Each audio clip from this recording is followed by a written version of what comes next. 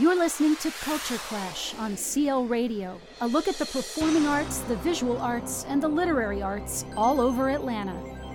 Welcome to Culture Clash. I'm your host, Jill Mellinson.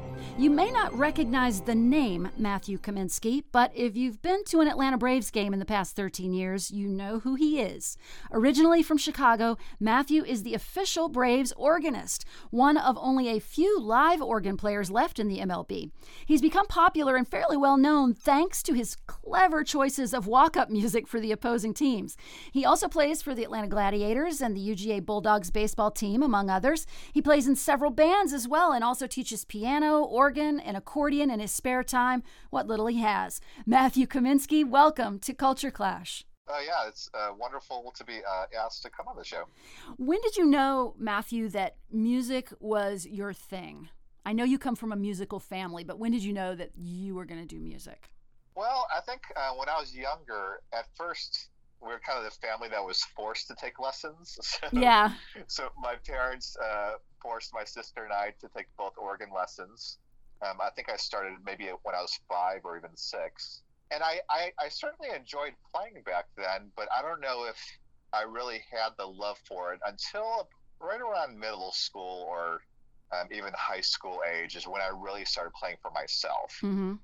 So there was that point where, I wasn't being forced. Right. I was actually practicing for myself. And in high school, I actually joined the jazz. They were looking for pianists for the jazz band.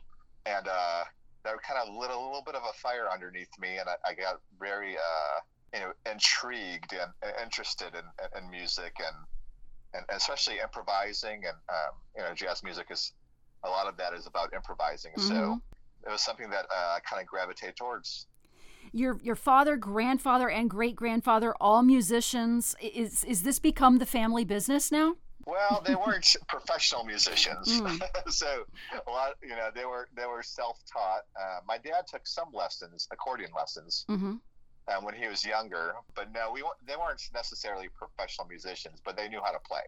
Gotcha. Well, they must be incredibly proud of you actually making this a real profession. Yeah, my dad, he'll come down to the Braves games, and it's funny, he'll start talking to like the camera guys and saying, my son Matt? I'm like, Dad, they're working. Don't. That's awesome. And my dad, he still plays the accordion.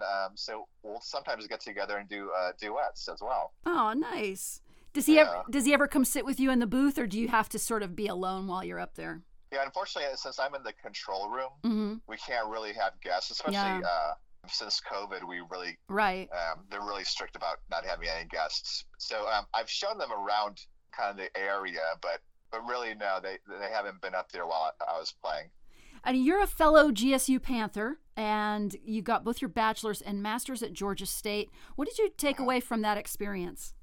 I thought it was great. So I got my bachelor's in 2001. Mm-hmm. Or it could have been the end of 2000. I think it was maybe 2001. And it just really, I think during my undergrad years, they throw so much at you. Right. So I wanted to take a couple of years off, and that couple of years actually turned into 10 years. Wow. But I wanted to take a couple of years off to really soak in what I had learned at school. Mm-hmm. So I ended up going back roughly 10 years later to get my master's degree, and I think that was the best kind of choice for me because I really kind of put into use what I had learned during my undergrad years. Mm-hmm. And as a gigging musician and as a teacher, I was able to apply everything that I had learned. And then when I came back, there was a little bit of a difference, with every university, there's going to be different professors there and such. So it was a nice time for me to learn from some different teachers. Mm. So yeah, it was definitely, for me, it was a good experience at Georgia State. How did you wind up with the Braves back in 2009? Well, I was actually, throughout all that time, even getting my master's degree, I was still teaching. So I teach organ, piano, and accordion.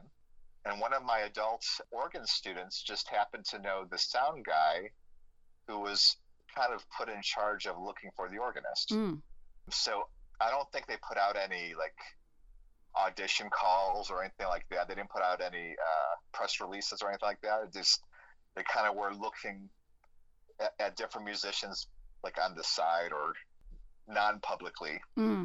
So just within that lesson where my student had told me about it, he called up his friend, and then his friend called up who became my future boss.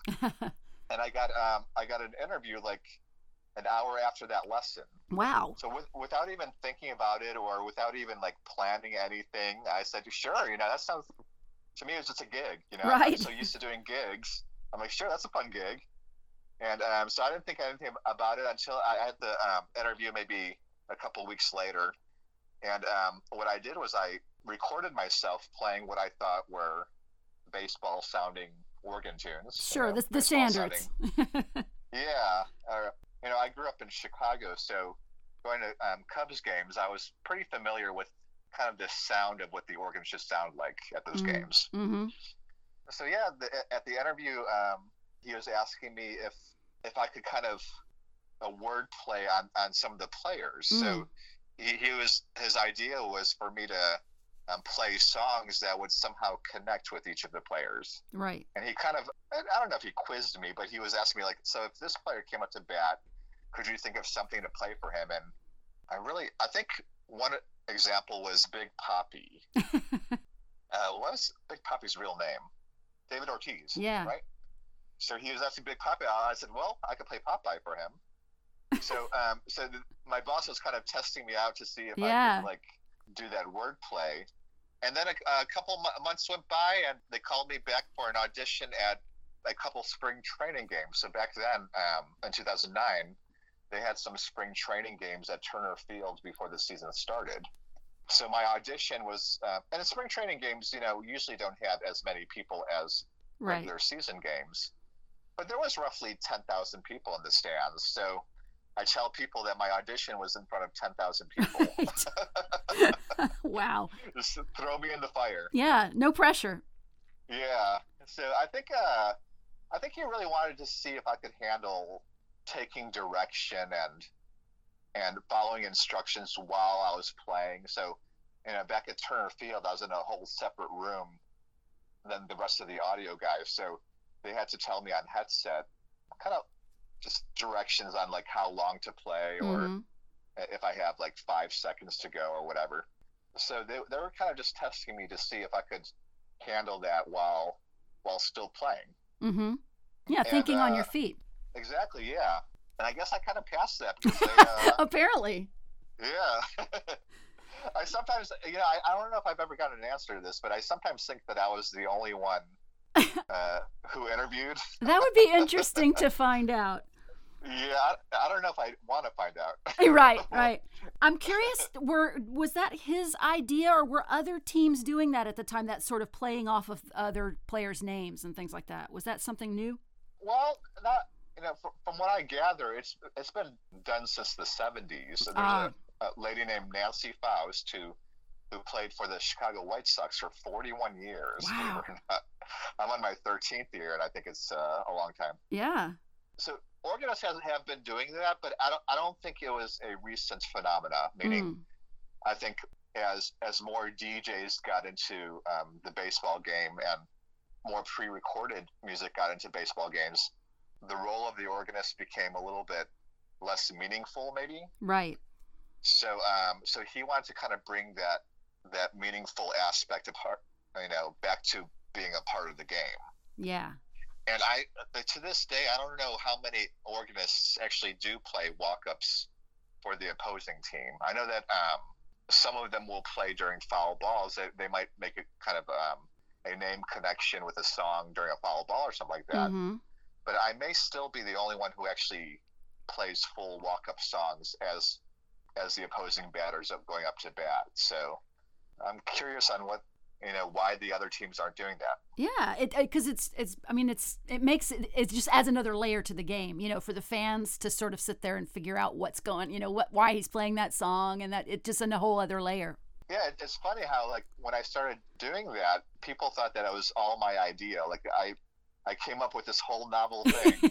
Take the credit, man. Take the credit. Yeah, maybe I should take the credit. But what happened is that that first year I started a Twitter account. Mm-hmm. And it's at Braves Organist on Twitter.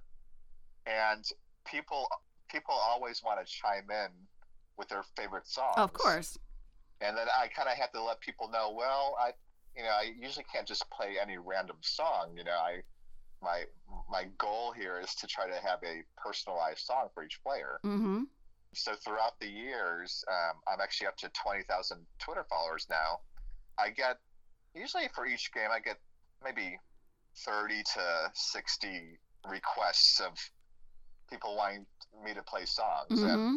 And throughout the years, they've really caught on that they need to pick a song that pertains to the players. So the Twitter suggestions have been happening pretty much since the first year you were there? Yeah. I just kind of, at first what I would do is I would just tell people what I was playing. Mm-hmm. So I told people, I'm going to play this for this guy. I'm going to play this for this guy. But then people were saying, well, why don't you play this for that person? So, even though I still kind of have my initial thoughts on what I might play for players. Right. I do take quite a bit of Twitter requests. I would say out of the lineup, probably a little bit more than half are Twitter requests. And then wow. Perhaps, 40% of those are the ones that I maybe have played in the past or I have come up with myself. So these days I don't actually have to do all the work of, coming up with these songs. Well, and what makes your playing so special is how creative those choices can be, and you have to sort of sit there and figure it out as a fan. I think my favorite one I heard recently that just made me laugh so hard was for Matt Duffy of the Chicago Cubs a few weeks back, and you played the Duff Beer song from The Simpsons, that's pretty obscure. I mean, I think it was in maybe one episode, and how cool is it that fans are kind of challenging each other to figure out the connections that you're making between the players and the songs. It's kind of turned into a bit of a game while you're at the game. I mean, it's what me and my friends do, and I'm sure everybody thinks they're the only ones doing it, but but we're all doing it. Well, that Simpsons one, I had no clue what Duff Beer was. So I've seen a couple episodes of The Simpsons, but I wouldn't consider myself a huge fan. Mm-hmm. So that's a great example of people on Twitter telling me or cluing me in on what song to play. Yeah, it was really funny. I think it was the second time he was at bat too. So you had played something earlier, and I think I might have even said something to my friend at the time, like, "Oh, you should play the Duff Beer song."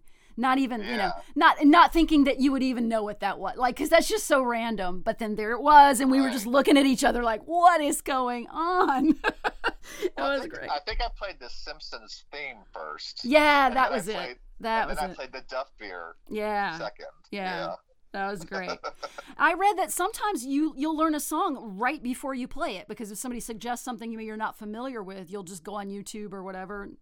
Yeah, believe it or not, sometimes I'm playing a song for the first time in front of 40,000 people. Wow. And it's a little bit nerve-wracking. Now I do have an iPad right next to the organ. Mm-hmm. And usually, unless there's a specific reason, usually the organ is on throughout the game, and it's always live, meaning I can't sit there and practice during the game. Right. Because the guy who handles the volumes and such, he's got so much going on with a lot of the volumes of like the video board volume and mm-hmm. Our on-air host and stuff like that. So I don't bother him with turning off the volume of the organ. So I tell him just to leave it on throughout the whole game. And on top, or right next to my organ, I have my iPad, and I actually have an organ app on my iPad. So what I'll do, usually just to figure out what key the song is, because I don't have what's called perfect pitch. So I can't tell what key a song is in unless I'm near a keyboard. Mm-hmm. But I have really good what we call relative pitch, meaning if I'm given the key of the song or the first note of the song, then I could figure out the song really, really quickly. A lot of times, instantly, just if I have that song in my head. So what I'll often do is I'll go on YouTube on my phone and I'll listen to the song, and then with one hand on the iPad, I'll just kind of figure out the melody a little bit, and usually the chords will be a little bit easier to figure out. Once I have that melody down, mm-hmm. I can figure out the chords to the song pretty easily as well. So yeah, it's not all the songs being played for the first time, but yeah, sometimes I do kind of bite the bullet and try it out. Wow. In front of the bands. Well, this must be where your jazz background comes in handy. All that training in improv and that sort of thing must really be helpful for you. Yeah, definitely. So in college music classes, we have what's called ear training classes and aural skills. Mm-hmm. And those are classes that specifically develop your ear. And there's also sight singing that we have to do. So what they'll do is they'll give you a pitch, and they want you to be able to sing, I don't know, like 5 to 10 measures of something given the first pitch, but without you at an instrument. So just in your head, you have to figure out how far these pitches are. And those classes at Georgia State, and even before Georgia State, I had transferred to Georgia State from the University of Arizona, and I had some really good ear training teachers over there as well. And I've still used the same concepts that I've learned in my college ear training classes to learn songs quickly. I use what's called, a lot of times I use solfege, which is do, re, mi, fa, sol, la, ti, do. And I think of those pitches in my head before I actually play it on the keyboard. And then you were saying my jazz background, much of playing jazz is improvising. Right. And you want to be able to play something that you hear in your head. So I'm constantly kind of developing my ear to be able to do that. So yeah, it's definitely an added plus for someone like me. You're listening to Matthew Kaminsky on Culture Clash. Have you ever gotten an angry message from a player because of something that you played for them? Not from a player. Some of the players have said something, or a couple of the players have said something like to the press afterwards. Mm-hmm. So the kind of one of the more famous ones is a guy named Lucas Duda. Used to play for the Mets. He played actually for the Braves for a little bit. But I would play Camptown Races. Sure. So Camptown Races, sing this song, Duda. And what happened is that I think it was right after a rain delay, I got the whole crowd singing the Duda part. And I think it took a couple, liquid courage for a lot of the fans to sing along with me. And after that game, there's a specific game where the crowd was really, pouring it on, and I would egg them on by playing the Camptown Races part. And after that game, he said, he's kind of heard it his whole life, and he doesn't care for it too much. But he wasn't really. I don't think he was really complaining. He was just saying kind of what he observed there. And then, sometimes, the players will mention that they were laughing at it, or... Yeah, I was going to ask you if you had anybody, tell you, oh, genius, that's the best, They were really happy about it. Well, there used to be a guy named Jason Worth who played for the Phillies and the Nationals. Mm-hmm. And he had kind of longish hair, and he had a beard, so he looked like Jesus.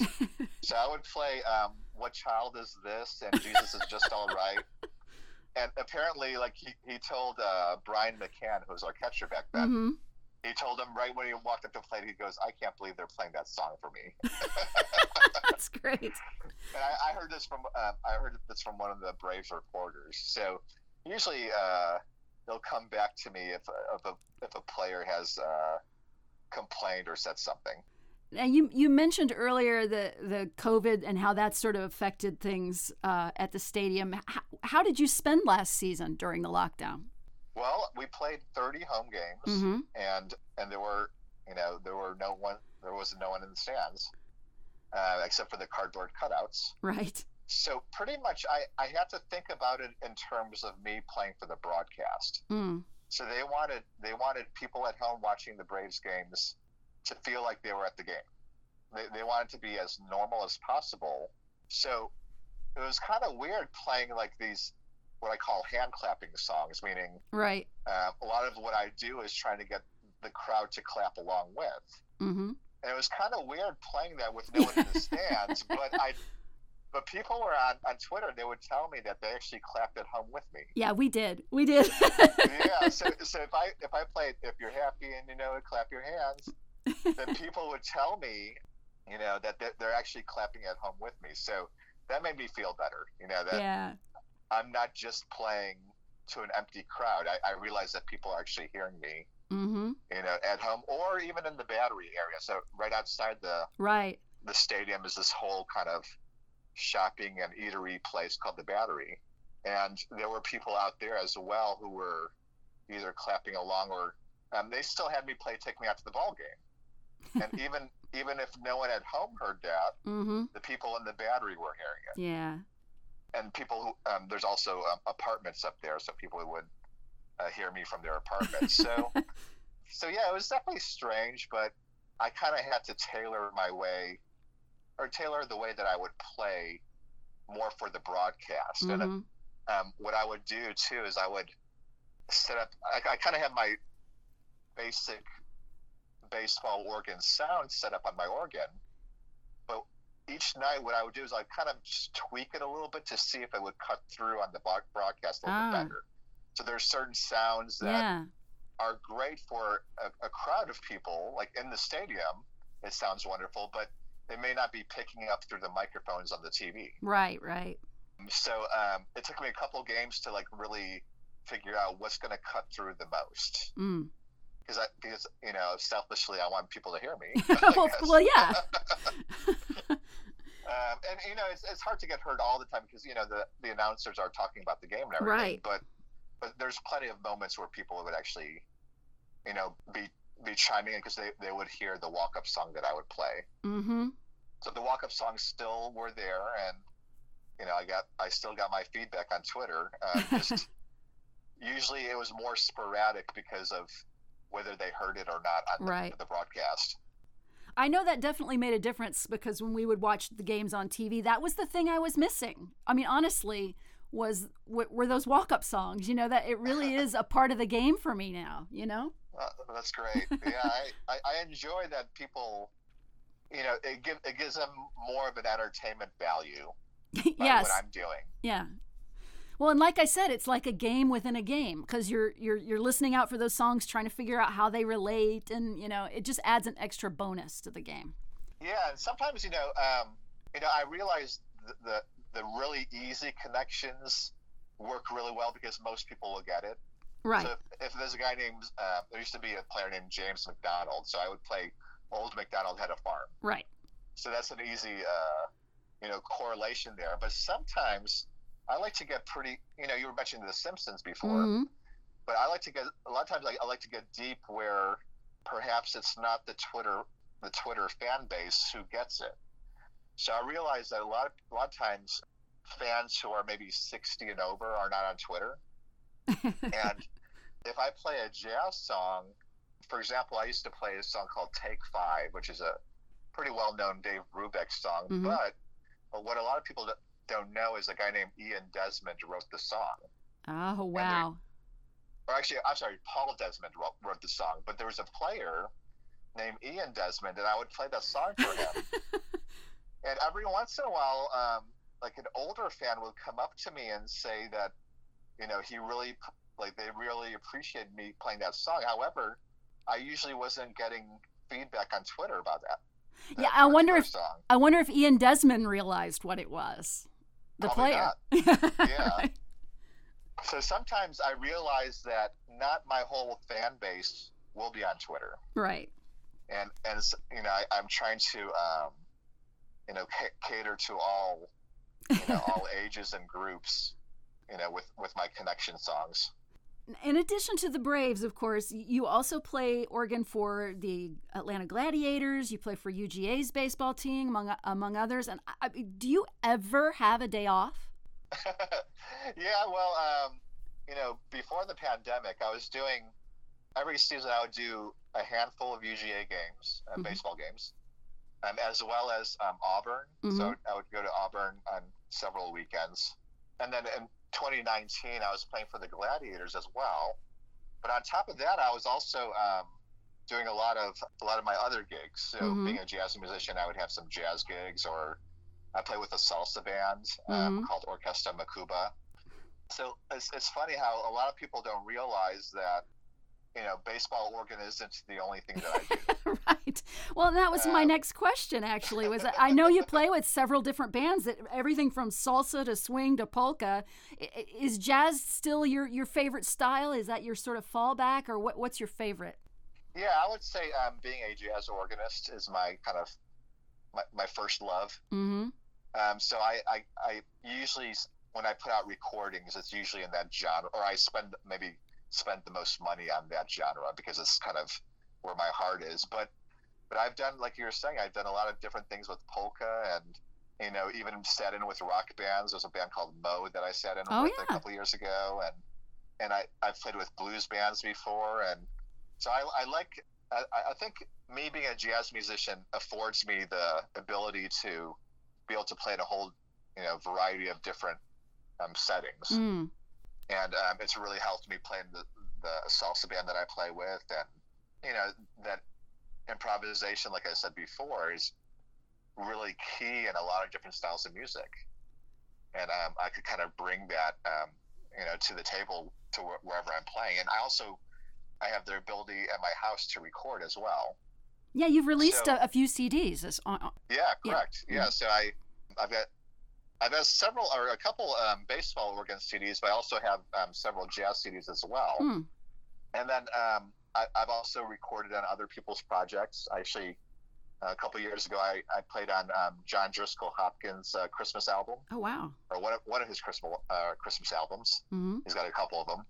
And I work with Puddles Pity Party. Oh, yes. Who Puddles is. Oh, yeah. We work quite a bit together. So it's, it surprises people when they find out those things. They just kind of, a lot of people just know me as the Braves organist. Right. But I enjoy kind of, all the aspects of what I do for a living. Oh, and not only that, in your extremely limited, I'm assuming, spare time, you also teach organ and piano and accordion. So you're also a teacher on top of everything else. Yeah, so that's remained a constant since pretty much since I graduated Georgia State in 2001. I've been teaching, pretty full time. And throughout the pandemic, I've switched over to digital learning. So I have students who take lessons over Zoom and FaceTime, and it's worked actually pretty well. Usually my older students do a lot better than, say, the 6 and 7 year olds over Zoom. But, right. We've all had to kind of adapt over here. But yeah, usually at any given time, I usually have at least a dozen students, depending on how busy I am with my performing career. Right. So it's all kind of a balance. So when I'm not performing as much, then I usually kind of bringing up my teaching load. So during the Braves season, it's a little bit of a juggle to juggle my students and then I imagine games at the same time. Yeah. So before I let you go, tell everyone how they can stay in touch with you on social media, and also how to get in touch if they are interested in lessons. Sure. I think the easiest way for Braves fans, so if you're ever at a game, or even if you're just watching at home, you could always tweet me at Braves Organist. I also have a Facebook at Braves Organist page, but usually when I'm at the game, I usually have Twitter up on my my iPad, so it usually shows me when a new tweet pops up there. You can always go to MatthewKaminsky.com. It's MatthewKaminsky.com, and then you can always from there you could email me, and we could work out some lessons. Well, Matthew, thank you so much for being on the show. Continued success. We love you, and you're keeping us entertained for sure. We appreciate you. Yeah, thank you so much, and go Braves.